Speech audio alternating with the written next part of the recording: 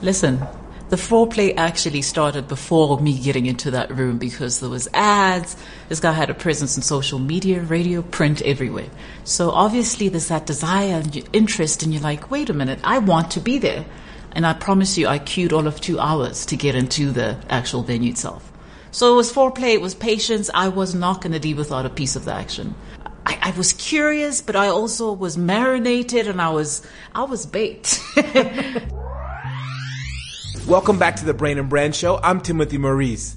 Thanks for downloading part 2 of our 3-part Applied Behavioral Science series, where in 3 short and straight to the point episodes, I'm offering you 7 simple and practical ways you can apply behavioral science to your personal and professional life in order to have greater influence over the decision making of yourself and those around you, all by understanding the latest science of the brain.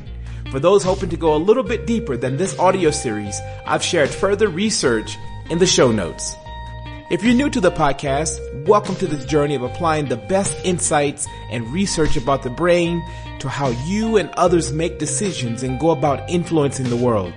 Make sure you check out previous episodes with some of the world's most accomplished researchers and authors. In this latest episode, we're going to explore 2 more powerful principles you can start using today. Number 1, scarcity. And number 2, the endowment effect. And I'm going to add a spin that you may not have heard before in other behavioral science podcasts. Let's begin with scarcity. You see this principle used all around you, but may not have been aware. Scarcity is when an object or resource is positioned as less readily available, such as when brands say we have limited quantity remaining. Robert Cialdini, the author of Persuasion and Influence, helped make this idea mainstream.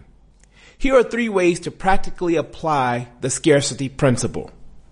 Number 1, if you're hosting an event online or in person, control the perception of how much seating is available because, as Cialdini said, the feeling of being in competition for a scarce resource has powerfully motivating properties. If the event is being held online versus in person, you can make it explicit that this link is only available to a certain amount of people. Number 2, hotels and airlines use this all the time. Limited rooms, limited seats available at this price. They design it into their pricing structure, and so can you. You may have 50 seats at $50, but only 2 seats at $30. This is actually a design question more than a moral question, because if you literally only have 2 seats at $30 and 50 seats at $50, you're not manipulating, you're literally directing the customer to a better decision based on strategy. Number 3, as a consultant, you can use it in your scheduling to motivate clients to work with you. You can say you only have 3 days remaining in the next month for a specific type of client. In fact, there are new scheduling apps that allow people to go into your calendar and book time with you. And the way to use these apps is to design specific space in your calendar for a specific type of consulting engagement. That way you create the scarce principle of limited availability. Before we go into our second principle, the endowment effect, I caught up with a colleague of mine to see how she feels about the ethical implications of these behavioral science principles.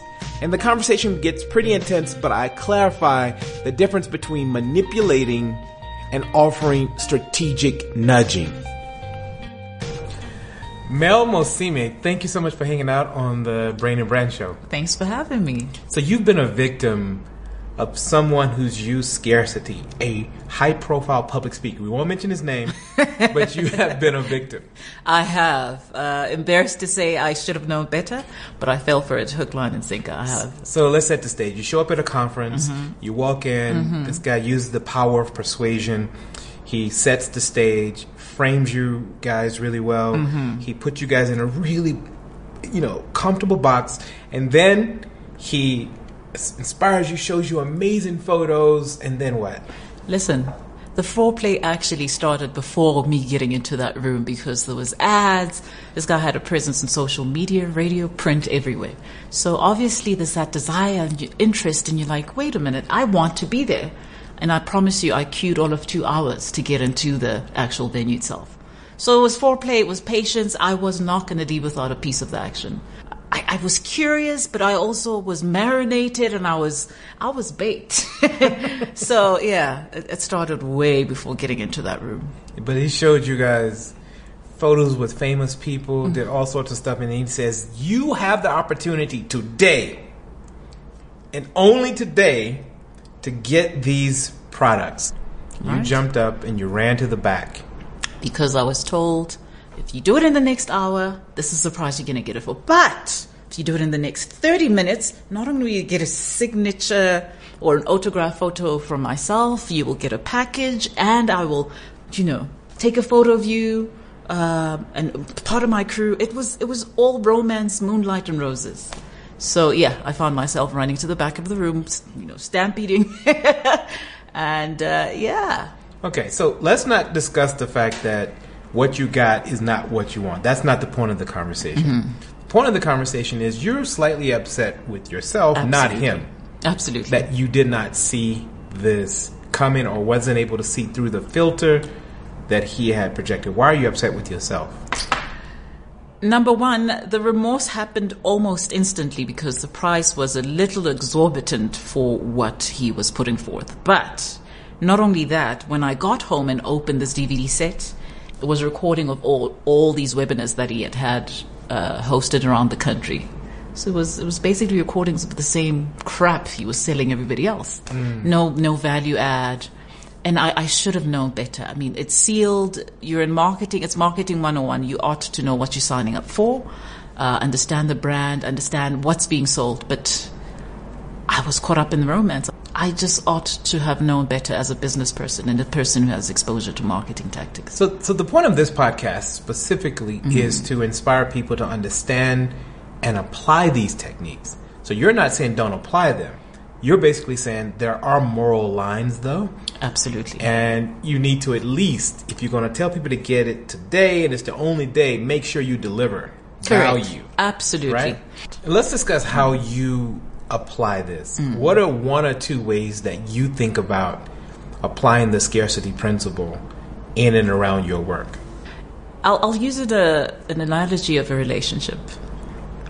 If you think you cannot get someone, for whatever reason it is that you think you cannot get them, do you not make means to be the person to get that thing, We always want what we cannot have or what seems scarce.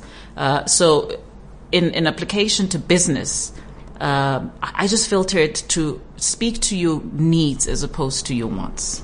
Because with your wants, even things that seem scarce might not be necessarily scarce. It's just that you have a yearning and a desire for it to you. We know it's funny. This conversation has turned to you want to help people not become you. Right, That's exactly. not my goal. That's not my goal. That's it. My goal is to help people create people like you in a moral way. We want to get people to buy. Right. People are so overwhelmed with choices. And so we want to help nudge people along so to get them to buy. I don't want to guard people from... That's not the purpose of this podcast. So, my final point to you, and I'm going to let you go. Okay, all right. Is one way that we can get someone like you to go and make a decision. What is one technique? You've got a marketing background. You own your own business. What is one way you're comfortable using to get people to rush to sign up for something or to buy your product? Show them the value. What's the value proposition? Why do they need it? What value would it add not only to themselves as an individual, but to the productivity of their business? In a very ethical way. Don't manipulate people into buying something through scarcity. Yes, that's a positioning that's strategic, but let's have ethics. You're really hurt. I am. You know what, Timothy? I've turned. Really I am. I'm bothered. You're really hurt by it. You spent over 5,000 Rand, or almost $1,000 on this stuff. Did you ever use it? It's still picking up dust. I'm using the CDs as coasters. So you couldn't take it back. No. The period you bought it in, you weren't able to take it back.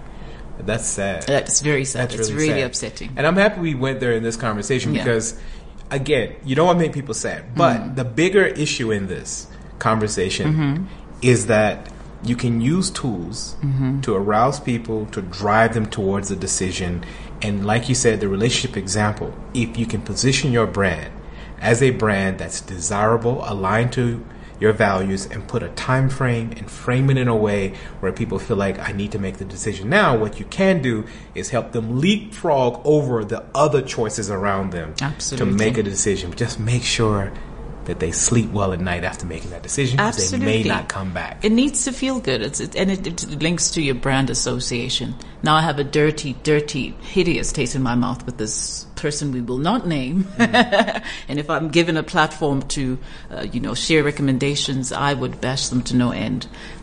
So that is me. That is word of mouth, and whoever it is that I come into contact with, and they want to know how. So we need to be very mindful about these things as we're building brands. Yeah. Are you going to have a repeat customer? Or are you going to have somebody bashing a certain percentage of would-be customers? So do it ethically. Do it to add value, and just be kind to your would-be or potential prospect customer. Yeah. And I give further examples in the podcast where you can make ethical choice design where, yes, the hotel room or the airline ticket or whatever is only available in the front 2 seats at this price. Behind that, so you can't get on a plane and go, but you told me there was only 2 seats available and then the whole plane is empty, you're going to feel duped. Absolutely. So if you tell them there was only 2 seats in the front, then that's where it becomes ethical. Then there's merit. There's merit there, and I'm happy to take that. Mel, you're a star, man. Thank you so much. Thank you, Timothy. Thank you so much. Now to our second principle, the endowment effect. The endowment effect is simply, we place a higher value on things we own versus the same item that's not ours. Study after study has shown that we have an emotional and psychological bias for items that we have a relationship with. Researchers such as Nobel Prize winning co-author of Nudge, Richard Thaler, who is one of the godfathers in this behavioral science discipline, he has shown in his work that many times the pain of losing is so strong that we would rather hold on and place a higher value on what we have rather than take a chance of acquiring something new. I'll put further research links in the show notes unpacking the WTP, or willingness to pay, versus the WTA, what you're willing to accept theory, specifically for those who want to go a little deeper into the brain implications of why the endowment principle works. But just to ensure we don't go too technical for this series, let me share how you can apply this to your life right away. The 2 biggest ways I applied the endowment effect are, number 1, I found that when working with clients that I have far more success when closing deals and getting clients to commit when I share stories that include them in it. Basically, you want to tell a story where they have ownership of their future self based on their own goals. Simply put, at the beginning of the consulting process, once I have a clear idea where they want to go and what they want to accomplish, I paint a picture for them and tell a story of who and what they're likely to evolve into, and I get them to commit to this new version of themselves in their own mind. Of course, they have to believe it, and it has to be real for them. But when they fully commit, a powerful shift occurs in their mind, transforming their levels of commitment to the process. This storytelling exercise triggers a powerful bond between them, their growth, and me. And that is the endowment effect. But let me go a little deeper and show you a second way this is used around you that you may not have noticed as well. Retailers encourage you to try on shoes and walk around in them. And car dealers encourage you to drive the drop top with the top down. What they know is that you will create your own stories and endow the car and the shoes with increased meaning and value in your life while you are wearing and driving the car. You're going to imagine yourself walking into the meeting or driving up to a friend's house or picking up a friend. And when you associate yourself with those stories, you increase the value of the item. So by getting your client to actively experience you or your products, you are equipping them to add additional value and emotion to you and the product or the service. This is a powerful way to use the endowment effect that is literally like applying glue. Once there is an emotion tied to a story and to an item or resource or service, the consumer, the customer, the stakeholder is increasing value.